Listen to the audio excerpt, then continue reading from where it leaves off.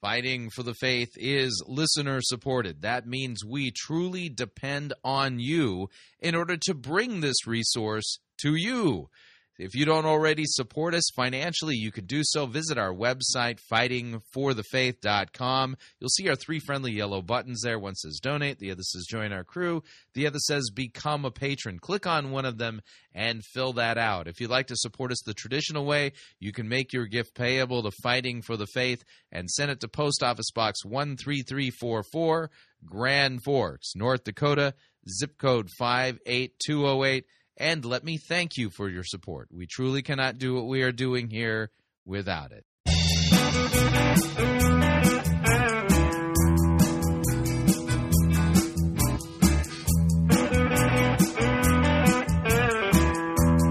It's time for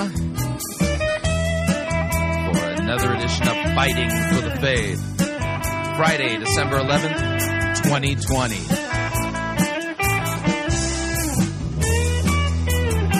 We're going to be continuing the teaching portion of our series on hearing the voice of God.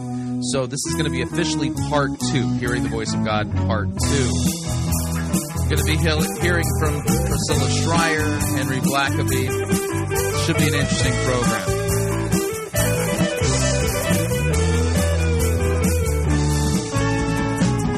Thank you for tuning in. You're listening to Fighting for the Faith. My name is Chris Roseborough. I am your servant in Jesus Christ. This is the program that dishes up a dose of biblical discernment, the goal of which help you to think biblically, help you to think critically, and help you to slow down, stop, open up your Bible, and compare. Compare what people are saying in the name of God to the Word of God. There is no shortage of crazy things being said out there, and we take the time to open up God's Word to compare and contrast what the most popular pastors, preachers, teachers, conference speakers, self-proclaimed prophets, prophetesses, self-appointed apostles, and apostolettes, and those generally put forward by the evangelical industrial complex as those whom we need to be listening to, whose books we need to be buying, and whose small group curricula we should be studying instead of the Word of God. Yeah, weird how that works. Over and again, we demonstrate that the steady diet of doctrine, that's teaching that is put forward for consumption by everyday Christians, it's far from biblical, far from what God's Word says, and I would even argue that the religion that has popped up in the midst of all of this false teaching is not biblical Christianity. It is a counterfeit, it is dangerous, and it is false. And the best way you can protect yourself is by listening to the voice of God in the Scriptures. That means you're going to have to apply yourself to learn what God's Word says and what it means, and learn to read it in context, and learn how to think critically in the sense of asking questions of people. Am I hearing them accurately handle God's Word, or are they twisting it in order to make it look like it's saying something that it does not? Very critical questions that we ask here. And over and again, I point out that I never ask you to listen to an episode or watch an episode of Fighting for the Faith with an open mind. Instead, listen and watch with an open Bible. And if you don't believe I'm telling you the truth, show me from the Word of God where I have deviated from what God's Word says and what it means. I think you get the idea. So on today's episode, like I said at the beginning, we are going to be continuing our series on hearing the voice of God.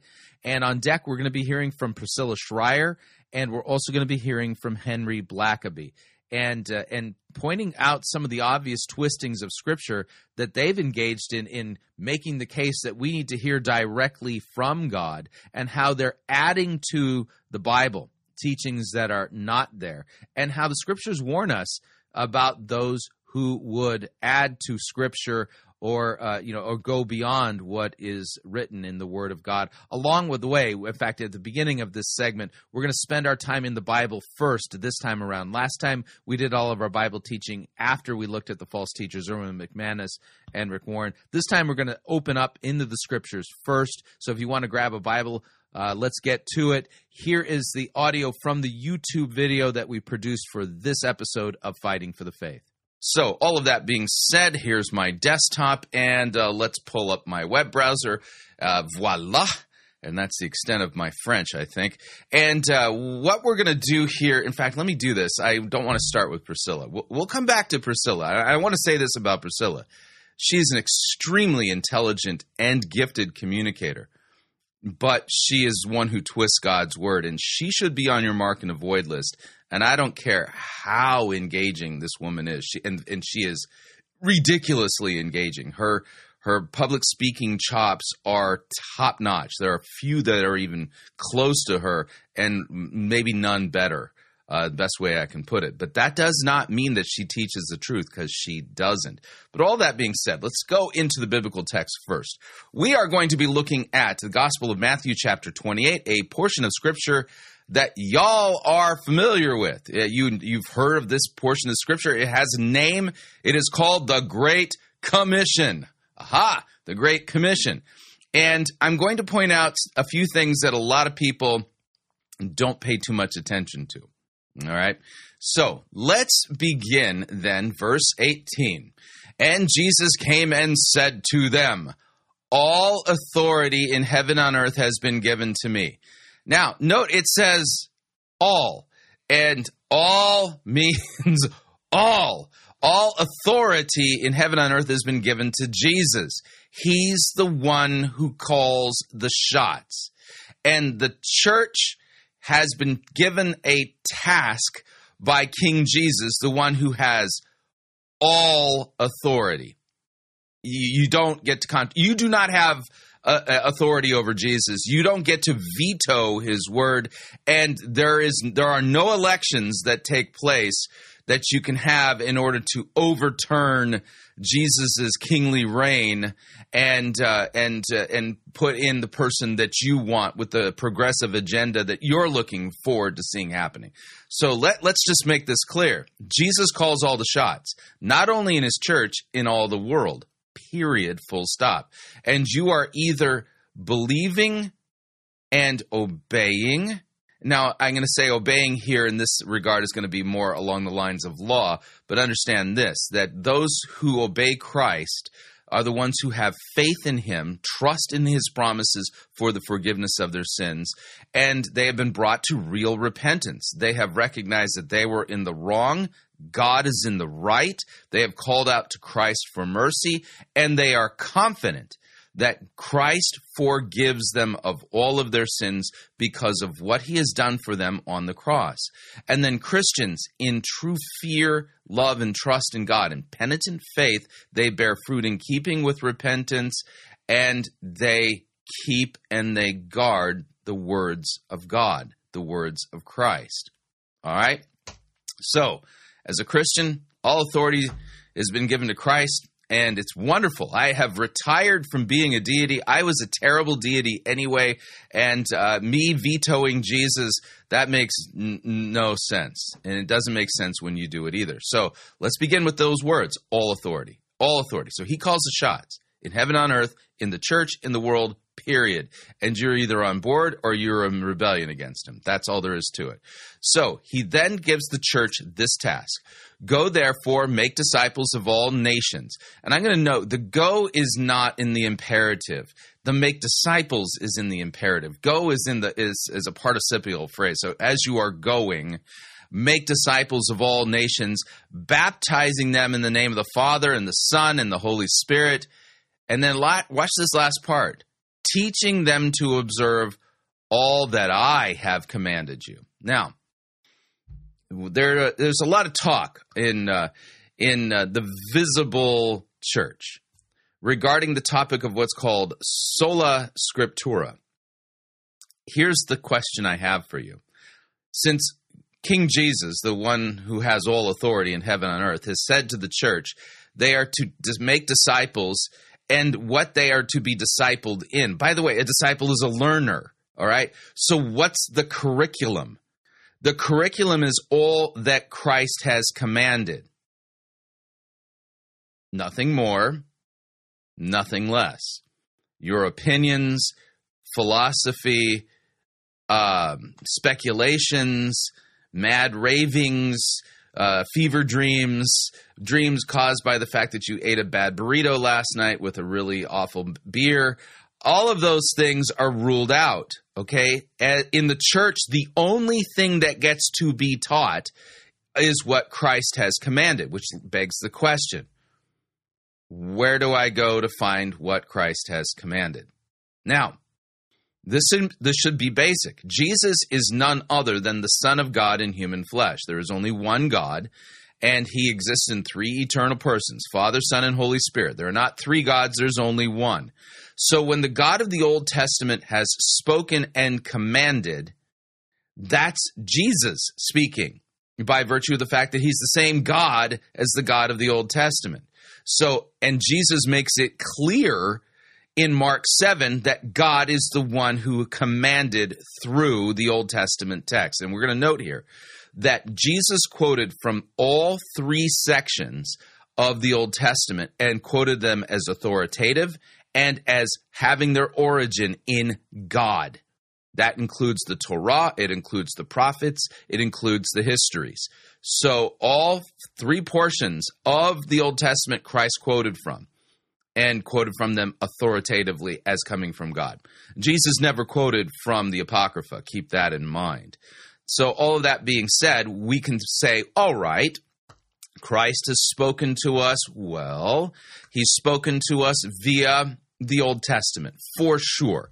All right? And you say, that's a weird way to talk. Jesus is in the New Testament. The God of the Old Testament seems cranky. No. Jesus is the God of the Old Testament, full stop. And you don't agree with that? You need to read your Bible. All right? So Jesus is the God of the Old Testament. Now, what about the other stuff? Well, we noted in the last installment of Fighting for the Faith, in John chapter 17, Christ in his high priestly prayer on the night that he's betrayed before he's about to be crucified. So, he's got less than 24 hours to live.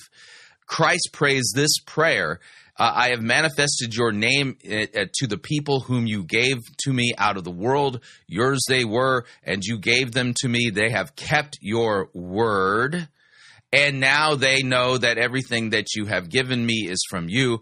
For I have given them the words that you gave me, and they have received them. So Christ received his message from the Father. Christ delivered his word, the words of the Father, to whom? His apostles. All right, these are the guys who are going to go on to become the apostles. He reiterates that in verse 14, I have given them your word.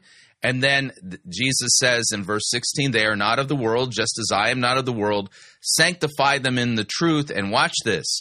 Your word is truth. As you sent me into the world, so I have sent them into the world. So I do not ask for these only, but also for those who will believe in me through their word. So Christ commands the disciples, after all authority in heaven and earth has been given to them, to make disciples, teaching all that Christ has commanded, and he has delivered to the apostles his words. And where do we go now to hear the words of Christ? Answer, the writings of the apostles, so that they may all be one, just as you are, Father in me and I in you, and they also may be in us, so that the world may believe that you have sent me. How do we do that? Through the words of the apostles. Everyone who believes in Jesus believes in the words that they spoke and wrote, and that's the only place we can go to obey Christ's command to teach all that I have commanded. All right. This is the reason why, then, if you consider Hebrews chapter 1, long ago, at many times and in many ways, God spoke to our fathers by the prophets. So note what it says here in Hebrews 1. God spoke to our fathers, how? By the prophets. But in these last days, he has spoken, past tense, has spoken to us by his Son, whom he has appointed the heir of all things, through whom also he created the world. So, where can I go to hear the voice of Christ if he has already spoken? Answer, any gospel, any letter, any book written by an apostle of Jesus Christ, one sent by him, has received from Jesus the words that Jesus received from the Father, and people are to believe in Jesus through their words. This is the only place I can go and know that I'm hearing the word of God. I'm hearing his voice. It's in the Old Testament, and it's also in the New. And there is no other place to go. None whatsoever. Period. Full stop. All other voices, I must assume, are false voices. The voice of the devil, the voice of my sinful appetites, the ravings of a lunatic. And if anyone comes to me and says to me, God sent me to tell you, I will say, whoa, what sign can you perform to prove to me that God sent you to give me a message? We're going to need some proof here. And so full theological audit is in order. All kinds of things. Before I'm even going to let you utter a word, you're going to have to prove beyond a shadow of a doubt that God sent you. I know that God sent the prophets of the Old Testament, and I know that Christ sent the apostles. As for everybody else, I don't know who they are. I don't know who they claim to be, because over and again, the people claiming to be hearing the voice of God and then speaking those words that, directly to everybody, over and again, I can demonstrate with this much effort that the words that they're speaking contradict the Bible and that they twist Scripture. All right? So let me give you another text along these lines, and that is going to be Ephesians chapter 2, and consider the implications here. Ephesians chapter 2, specifically verse 20. And so here's what it says. For through him we have both access in one spirit to the Father. This is verse 18 for context. So then you are no longer strangers and aliens, but you are fellow citizens with the saints, and you are members of the household of God, built on the foundation of the apostles and the prophets. The household of God, according to God the Holy Spirit, through the apostle Paul, who was an apostle of Jesus Christ. The church is built on the foundation of the apostles and the prophets. What's that referring to? The Bible. Any other voice that's coming to you is not the foundation of the apostles and prophets. It's something different altogether. Okay, so you got that. And let me throw into the mix here then two other texts that's what I go to on a regular basis. 2 Peter chapter 1, and this is the last epistle that Peter writes before he's martyred.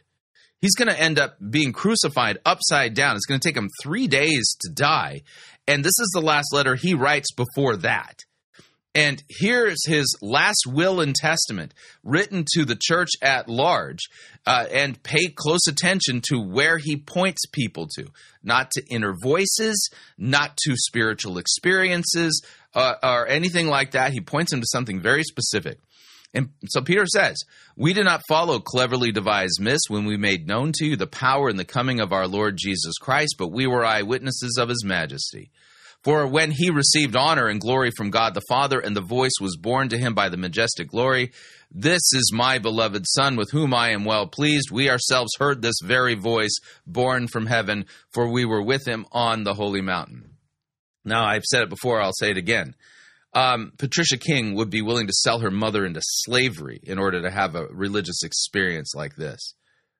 And yet, Peter here is going to make it very clear that what we have as Christians now is even more sure and certain than the voice he heard speak from heaven. And that's the point. So, and we have, listen to what he says, we have the prophetic word more fully confirmed. The prophetic word. What's he referring to? The prophetic word. He ain't talking about Cain Ash. He ain't talking about all the people we feature on Prophecy Bingo. He ain't talking about Ebola Adelante. No, he's talking about the Bible. And we have the prophetic word more fully confirmed, to which you will do well to pay attention as to a lamp shining in a dark place until the day dawns and the morning star rises in your heart. So you're going to note this. Until the return of Christ, the prophetic word is the thing that speaks to us. This is the voice of God. Knowing this, first of all, no prophecy of Scripture comes from someone's own interpretation. And notice what he calls it. Prophecy of what? Scripture. All right? For no prophecy was ever produced by the will of man, but men spoke from God as they were carried along by the Holy Spirit. So Peter, before he dies, what's he pointing us to? No still small voice, no hearing Jesus speaking into your heart. No, he's pointing us to the prophetic word. God has spoken to us through his Son in these last days, and the only place I can go to hear the words, the voice of the Son of God, is in the apostolic text in the New Testament. Straight out. That's all there is to it. So last text along these lines, understand this, that in the last days there will come times of difficulty. This is 2 Timothy 2. This is Paul's last letter before he's martyred. He's going to have his head taken off his shoulder by a Roman centurion. Understand this, in the last days there will come times of difficulty. People will be lovers of self. Check. Lovers of money. Proud, arrogant, abusive, disobedient to their parents, ungrateful, unholy, heartless, unappeasable, slanderous, without self-control, brutal, not loving good, treacherous, reckless, swollen with conceit, lovers of pleasure rather than lovers of God, having the appearance of godliness, denying its power. Avoid such people, for among them are those who creep into household and capture weak women, burdened with sins, led astray by various passions, always learning but never able to arrive at the knowledge of the truth. I think of Hillsong, Saddleback. I think of Carl Lentz and his spectacular fall. But nobody should have been surprised about his spectacular fall at all, because for years we've been warning people about these seeker-driven, charismatic churches, that they're ticking off all of the boxes here, that the people there are lovers of self, lovers of money, proud, arrogant, abusive, disobedient to parents, unappeasable, slanderous, full of all kinds of passions that are sinful, right? And they don't call people to repent. They scratch itching ears and tell people what they want to hear. And so then Paul then says, just as Jannes and Jambres opposed Moses, so these men also, they oppose the truth. They are corrupted in mind. They are disqualified regarding the faith. But they will not get very far. Their folly will be plain to all, as was that of those two men. You, however, have followed my teaching, my conduct, my aim in life, my faith, my patience, my love, my steadfastness, my persecutions and sufferings. Yes, that's right. If you're a Christian, expect those two things. And if you're not getting them, you need to question a few things. It's like, oh, I must be doing it wrong. All right. Persecutions and sufferings that happened to me at Antioch, at Iconium, at Lystra, which persecutions I endured, yet from them all the Lord rescued me. Indeed, all who desire a godly life in Christ Jesus will be persecuted, while evil people and impostors, they will go on from bad to worse, deceiving and being deceived. But as for you, continue in what you have learned and have firmly believed, knowing from whom you have learned it, how from childhood you have been acquainted with the sacred writings, which are able to make you wise for salvation through faith in Christ Jesus. All Scripture is breathed out by God. Theopneustos. It's profitable for teaching, for reproof, for correction, for training in righteousness, so that the man of God may be complete and equipped for every good work. Not some, every. This is the only place you can go to hear the voice of God. It's the prophetic writings of the Old Testament, and Moses was a prophet, as well as the apostolic writings of the New Testament. It's the only place you can go to hear the voice of God. And since Christ, the one who all authority has been given to, who said that we are only to teach and disciple people with the things that he's commanded, nothing else gets to be added. Only the Scriptures, rightly taught, rightly divided. So I charge you in the presence of God and of Christ Jesus, who is to judge the living and the dead, and by his appearing and his kingdom, preach the word. That's it. Be ready in season, out of season, reprove, rebuke, and exhort with complete patience and teaching, for the time is coming when people will not endure sound teaching, but having itching ears, they will accumulate for themselves teachers to suit their own passions. They'll turn away from listening to the truth, wander off into myths. As for you, always be sober-minded, endure suffering, do the work of an evangelist, fulfill your ministry. Scripture is the only place I can go to hear the voice of God. And if you read your Bible, you will come to the same conclusion. That is the only place you can go to hear the voice of God, to hear the voice of Christ. And in Christ's church, Scripture and Scripture alone is to be preached. He has said that. All authority in heaven and earth has been given to me. Make disciples, teaching them all that I have commanded. Nothing more, nothing less. Only the voice of Christ, only the voice of God gets to speak in Christ's church.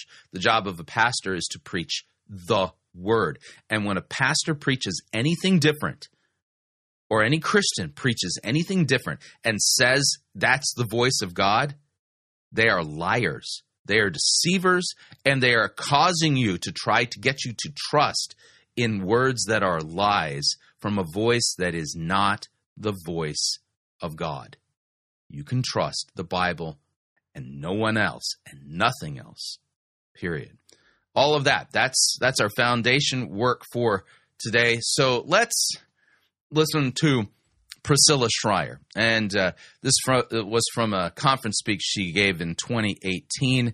And expect to hear the voice of God. We'll listen to the setup here and see what she does. And again, this woman is skilled. She is an amazing communicator, but she is a disobeyer of the voice of God in so many ways, and she's a twister of Scripture.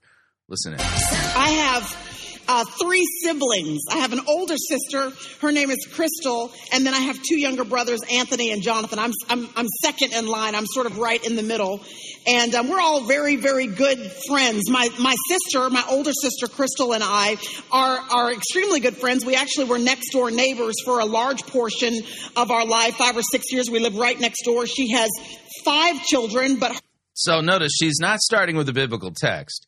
Here, expect to hear the voice of God. If this were really, truly a biblical teaching, all she would have to do is say, open up to this passage, follow along. This text clearly says that God's going to speak to you, the end. I mean, that's all she needs to do. But she begins with a life experience to create an analogy regarding what your attitude should be.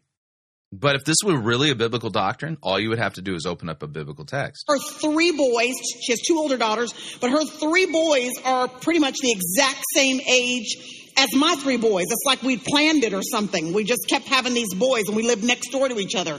Homeschooled our children really together. So she did all the hard stuff. I did recess and lunch. That's what they came to my house for. And it was just a zoo, basically, all day long, 6 boys just running back and forth. So we have spent a lot of our adult years really being very close friends. But of course, in our younger years, we were sisters growing up together. So we butted heads quite a bit. Crystal and I probably had a rivalry that started very, very, very early in our lives because my sister, Crystal, was the very first child, obviously, in my family, but the first grandchild for either side of the family. So paternal grandparents, maternal grandparents. She was the first grandchild. Her name was Crystal because she was the light of everyone's eyes.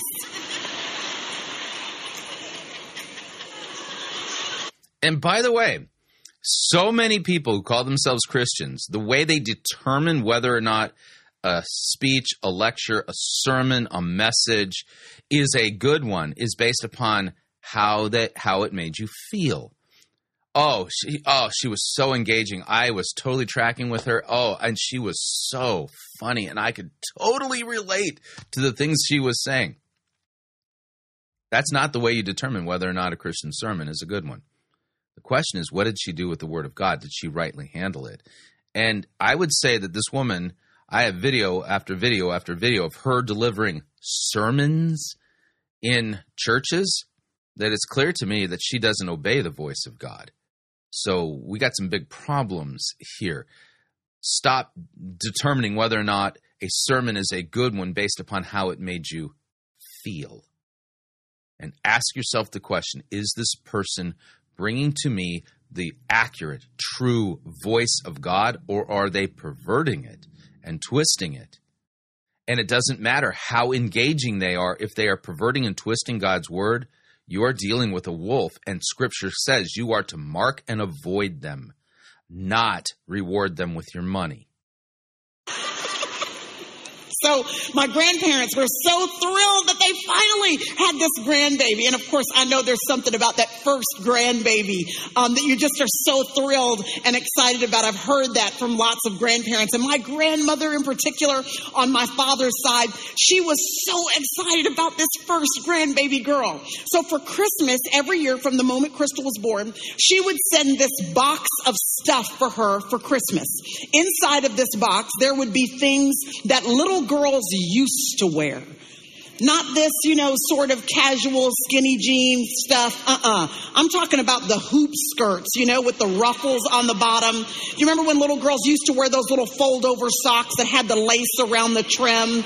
Yeah, those big hoop skirts and stuff where in church on a Sunday they'd be spinning around because they'd want to see how high their skirt could get. She'd send little patent leather shoes, little white and black patent leather shoes, and just lots of sweet things. She would send them. The box would come with Crystal's name on it. And I know what my grandmother was thinking. She was thinking that she was going to send things in Crystal's size, and then all of us could just grow into all of the hand-me-downs and all of the stuff that she would soon grow out of. And I remember being so excited every year when the box came.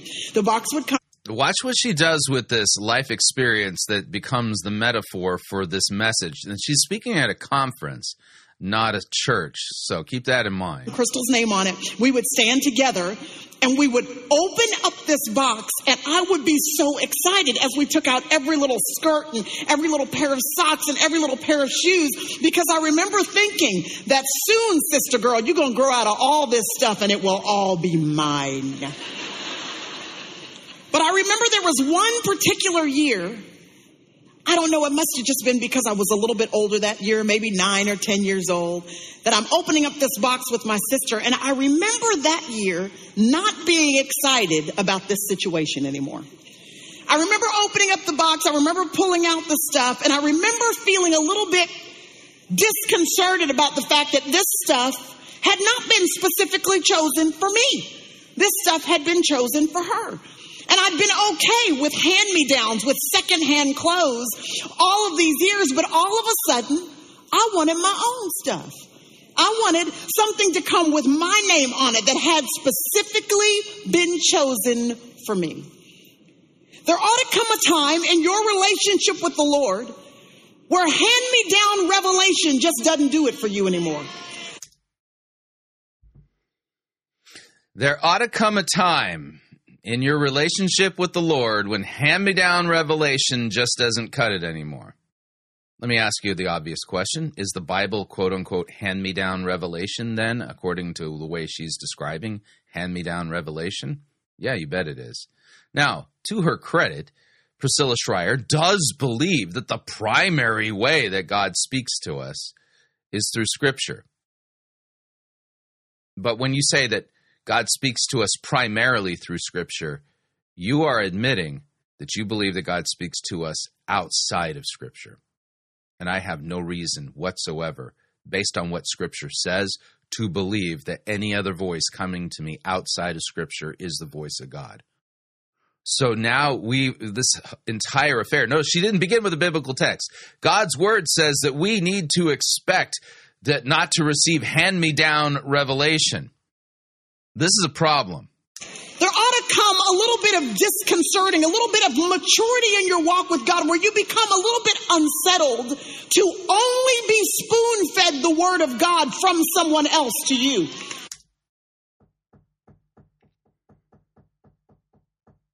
What biblical text says this? Paul, writing to Pastor Timothy, tells him to preach the word. And so, according to Priscilla Shirer, this is a different voice. This is not the voice of God. In fact, what she's saying contradicts the voice of God. What she's saying is that the people in Timothy's congregation, once they hit a particular level of maturity, they should become discontent hearing Pastor Timothy preach the word of God to them. This is so dangerous. Now we thank God for our pastors and our teachers. Of course we do. We thank God. Is there a but in there? I'm just wondering, because if there's a but, it's going to erase it. And our leaders that help us to rightly divide the word of truth. But there ought to... But, you see, we thank God for our pastors, but Listen again. Word of God from someone else to you. Now, we thank God for our pastors and our teachers and our leaders that help us to rightly divide the word of truth. But there ought to come a time in your life where you've decided, you know what, I want fresh revelation with my name on it. I want fresh revelation. And where in the Bible does it say you need to expect fresh revelation with your name on it? It's come straight from God's Spirit for my life. No biblical text says this. So forget the fact that she is an amazing communicator. I mean, brilliant, clearly sharp mind. And her engagement skills as a public speaker, I've rarely seen anybody even approaching this level of skill. But what she's saying is not the voice of God. What she is saying contradicts what the voice of God has spoken in Scripture. She must be marked and avoided. Now, I'm going to fast forward. Actually, I'm going to go to a different one. I'm watching my time here. This is one of those episodes where I think I got a little more than what I can get in one episode. We're going to go, this is Priscilla Shirer and her husband on TBN. What does that tell you? And they're going to be talking about discerning the voice of God. And we're going to note that the guests here, the hosts, are going to be asking all kinds of questions regarding hearing the voice of God. But let's let Priscilla Shirer set up the scenario here, and we'll point out what's wrong along the way. This facet of our faith is what separates our faith from every other so-called faith on the face of the earth. Okay. That our God lives. Yeah, God does live. He's alive, and he speaks to us. We have an actual relationship with him. Now, there it is again. So we have a relationship with him, and he speaks to us. I agree. I do have a relationship with God. It is the relationship of adopted son who's been set free from slavery. So I'm formerly a slave to sin. My father is the devil. I've been bled for, died for, and adopted into the family of God. God is my father, my adopted father, and he does speak to me through his word. Period. Nothing else. So, yeah. That's so casually thrown around, this whole relationship thing. But what good is any relationship if nobody's talking to each other? Again, the analogy here, she's not in a biblical text. There's no communication if there's not... There is communication. God is speaking to me through his word. A connectedness that is ongoing and continual. So this issue of discerning the voice of God, first of all, believing that he does speak, but second of all, trusting in the fact that as his kids... Oh, she's got a book she's selling on TBN, Discerning the Voice of God. We have the privilege to actually discern and have a distinction of his voice between all the other voices that also want to get a word in edgewise. That's something that really can change and transform the trajectory of your entire Christian experience. Okay, so that's kind of the setup. And you can find this online. Again, she recognizes that God speaks through his word. She doesn't deny that. But already she's saying things that God's word doesn't say, and she's contradicting what God's word has said, the voice of God. So here comes kind of a salient question, and one that it would make sense that it would come up. In fact, let me back this up just a smidge so we can get the context. Which to hear him in the first place. Start us out on, because I know so many people wonder, how can I hear God's voice for ourselves? And I or know, trust it. Or trust. Yeah, how can I trust it? And see, that's the thing. You're going to know people trafficking in this doctrine, saying you need to hear the voice of God. Always and again, people go, well, how do I know that's God's voice? And all this, and they're really hesitant, and they're really not sure. And the reason why is because they're not hearing the voice of God, because no biblical text says there's things you got to do to hear it. Or trust it. How can I trust God's voice when I do hear it? Is that really him? Is it me? Yeah, is it? Yeah. Well, let me just start by putting a little grace over this entire situation. Yeah, you go ahead and do that. Put a little grace over the situation. There's no biblical text that says that God's going to speak to my heart. The reality is that sometimes you do not know until hindsight that what you heard was the voice of God. There you go. And the reality... Which biblical text says this? No, it says this teaching goes beyond Scripture. Well beyond it. is that there is grace and mercy to cover our missteps, and that the Lord, in his graciousness toward us, his knowledge of our frailty and our humanity, for the willing heart who desires to do his will, even when we make mistakes, he allows them to become our greatest teachers for hearing him correctly. Oh, so when you make mistakes and you thought that was the voice of God, that becomes your greatest teacher so that in the future you can more accurately hear the voice of God. Says no biblical text anywhere. In fact, I want to do a little search here. I'm going to do a search for abide. Hang on a second here. Let's see, because truth abides in us. Everyone who goes, there it is, 2 John 9. All right, 2 John 9. You say, well, what chapter? There's only one chapter in 2 John. Here's what it says in 2 John 9. Voice of God speaking. Everyone who goes on ahead and does not abide in the teaching of Christ does not have God. Whoever abides in the teaching has both the Father and the Son. So you're going to note here, Priscilla Shirer is going beyond Scripture. She's adding to it in order to defend her doctrine that God's going to speak directly to you. But in doing so, she's gone beyond the text. She's now adding to it. Everyone who goes on ahead and does not abide in the teaching of Christ does not have God. Whoever abides in the teaching has both the Father and the Son. We continue. Future. He does not hold it against us because we've misstepped along the way. So God doesn't hold you accountable when you say words that you believe God is speaking, and you say them to other people, or you believe them, and it turns out those were not words from God. God doesn't hold you accountable to that. The commandment says you will not take the name of the Lord your God in vain. So speaking false words for God that didn't turn out to be from God is a breaking of one of the commandments, the 10. So listen to what she said. Listen again. Even when we make mistakes, they're not mistakes. In this case, when you're speaking for God and believing that's his voice and it turns out that it isn't, you've blasphemed. Allows them to become our greatest teachers for hearing him correctly in the future. He does not hold it against us because we've misstepped along the way. So, really? Okay. See, he doesn't hold it against us when we've misstepped. They're just missteps. They're slipsy-dipsies. They're oopsies and stuff like that. No, it's flat-out blasphemy. Just grace for those of us who have ever heard God wrong. Grace for hearing God wrong. You didn't hear God then. And wish we could get it right. One of the people I sort of interviewed when I was first writing that book over a decade ago now, I interviewed Henry Blackaby. Henry Blackaby, another person that needs to be on your mark and avoid list. The whole curriculum, Experiencing God, is a master course in how to twist God's word. I've done an entire series on experiencing God, critiqued it in the podcast of Fighting for the Faith. So if you go to fightingforthefaith.com and type in Blackaby, I've done an entire series demonstrating that this man's teaching is poison to be avoided. And Blackaby is one of the guys that Rick Warren heavily relies on. So note, Priscilla Shirer and Rick Warren both go back to Henry Blackaby. If your pastor and your church is teaching Blackaby, run, because they're teaching you to hear other voices than the voice of God and call those false voices the voice of God. Who wrote Experiencing God. Yes.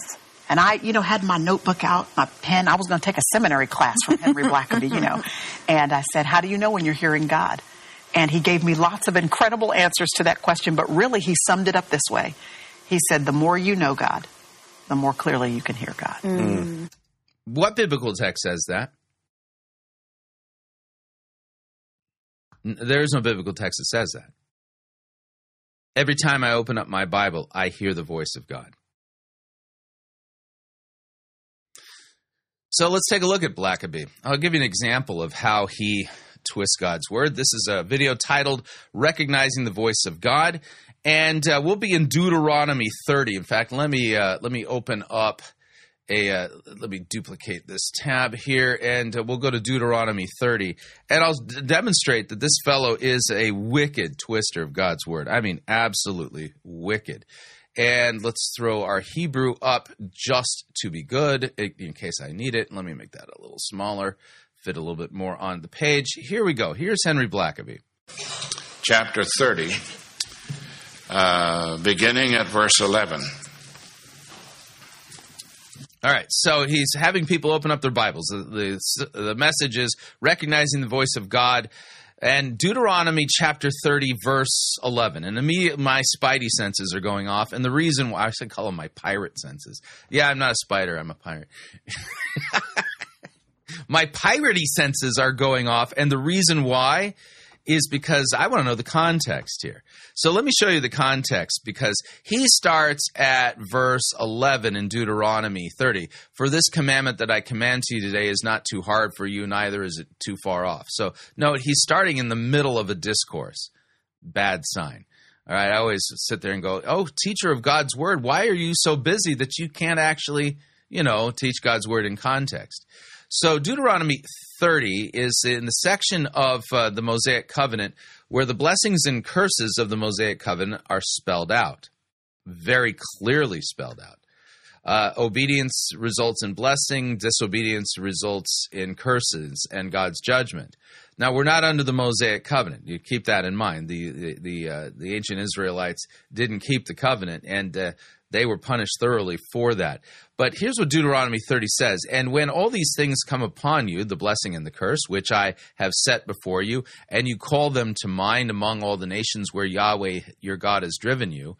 So you'll note here, this is talking about how God punishes those and scrapes them out of the land of Israel for their disobedience. And then you return to Yahweh your God, you and your children, and obey his voice in all that I command you today. Deuteronomy 30 is another passage that clearly teaches the voice of God is found where? In the Scriptures. Long ago, in various times, God spoke to our forefathers by the prophets. Today he's spoken to us by his Son. So obey his voice in all that I command you with all your heart, with all your soul. Then Yahweh your God will restore your fortunes and have mercy on you. He will gather you again from all the peoples where Yahweh your God has scattered you. If you're outcast or in the uttermost parts of heaven, from there Yahweh your God will gather you, and from there he will take you. And Yahweh your God will bring you into the land that your fathers possessed, that you may possess it, and he will make you more prosperous and numerous than your fathers. And Yahweh your God will circumcise your heart, the heart of your offspring, so that you will love the Lord your God with all your heart, with all your soul, and that you may live. And Yahweh your God will put all these curses on your foes and enemies and who persecute you, and you shall again, watch, obey the voice of Yahweh and keep all his commandments that I command you. When? Today. So keep that in mind. Henry Blackaby avoided verses 1 to 10 because a discerning Christian would have been able to spot the fact, well, the voice of God is in the Bible there. That's what God's referring people to. So keep that in mind. So let's listen to Blackaby. This commandment, I'll give you a chance to look for it. This commandment, does your Bible say which I suggest? God never gives suggestions. He gives commands. And when God gives a commandment, you ought to pay intimate attention to what he's commanding. It is your life, and you'll see that in this passage here. He says, this commandment which I command you today is not too mysterious for you, nor is it afar off. It's not in heaven that you should say, who will ascend into heaven for us and bring it to us that we may hear it and do it? Nor is it in Atlanta, no. Nor is it beyond the sea that you should say, who will go over the sea for us and bring it to us that we may hear it and do it? But the word is very near you, in your mouth and in your heart. Talking about the written word. That you may do it. See, I have set before you today life and good, death and evil, in that I command you today. Note the today part. To love the Lord your God, to walk in his ways, Yep. and to keep his commandments. Which are found where? His statutes. Which are found where? And his judgments. Which are found where? That you may live and multiply. And the Lord your God will bless you in the land which you go to possess. But if your heart turns away so that you do not hear. Now, note what he just did there. But if your heart turns away so that you do not hear. And he's stopping there. All right. See, I've set before you today life and good, death and evil. If you obey the commandments of your God and statutes, then you shall live and multiply. But here's 17, and watch what he does. If your heart turns away and you will not hear.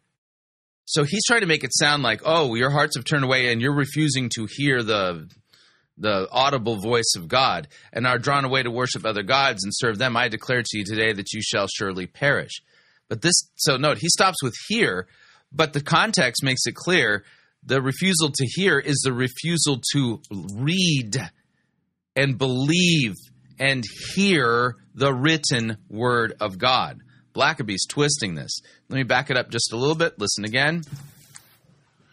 If your heart turns away so that you do not hear. If you are not hearing the voice of God, your heart has shifted. Oh, so it's your fault. So if you're not hearing directly from God, your heart shifted. All because why? Because he twisted Deuteronomy 30, verse 17. Terribly. That's not what this text is saying at all. If you refuse to hear the written word of God, the voice of God in Scripture, it's because your heart has turned away. That's what this text is saying. Your problem is not hearing. Your problem is your heart.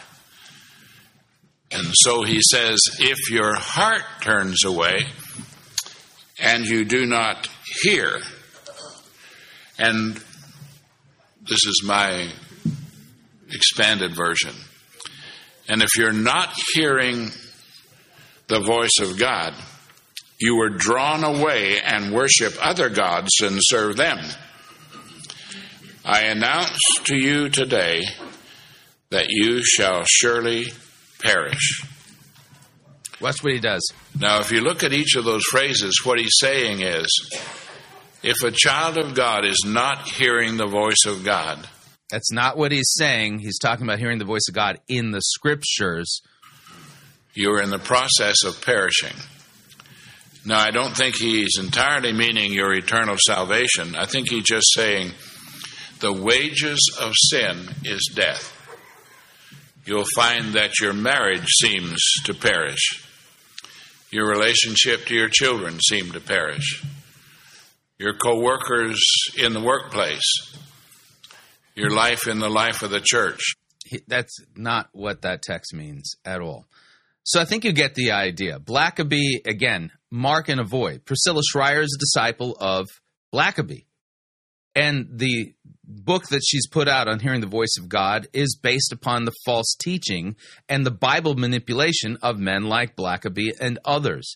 Again, if God wants to speak to me directly, why is it that these people have to twist the word of God to make it appear like that? That's the case?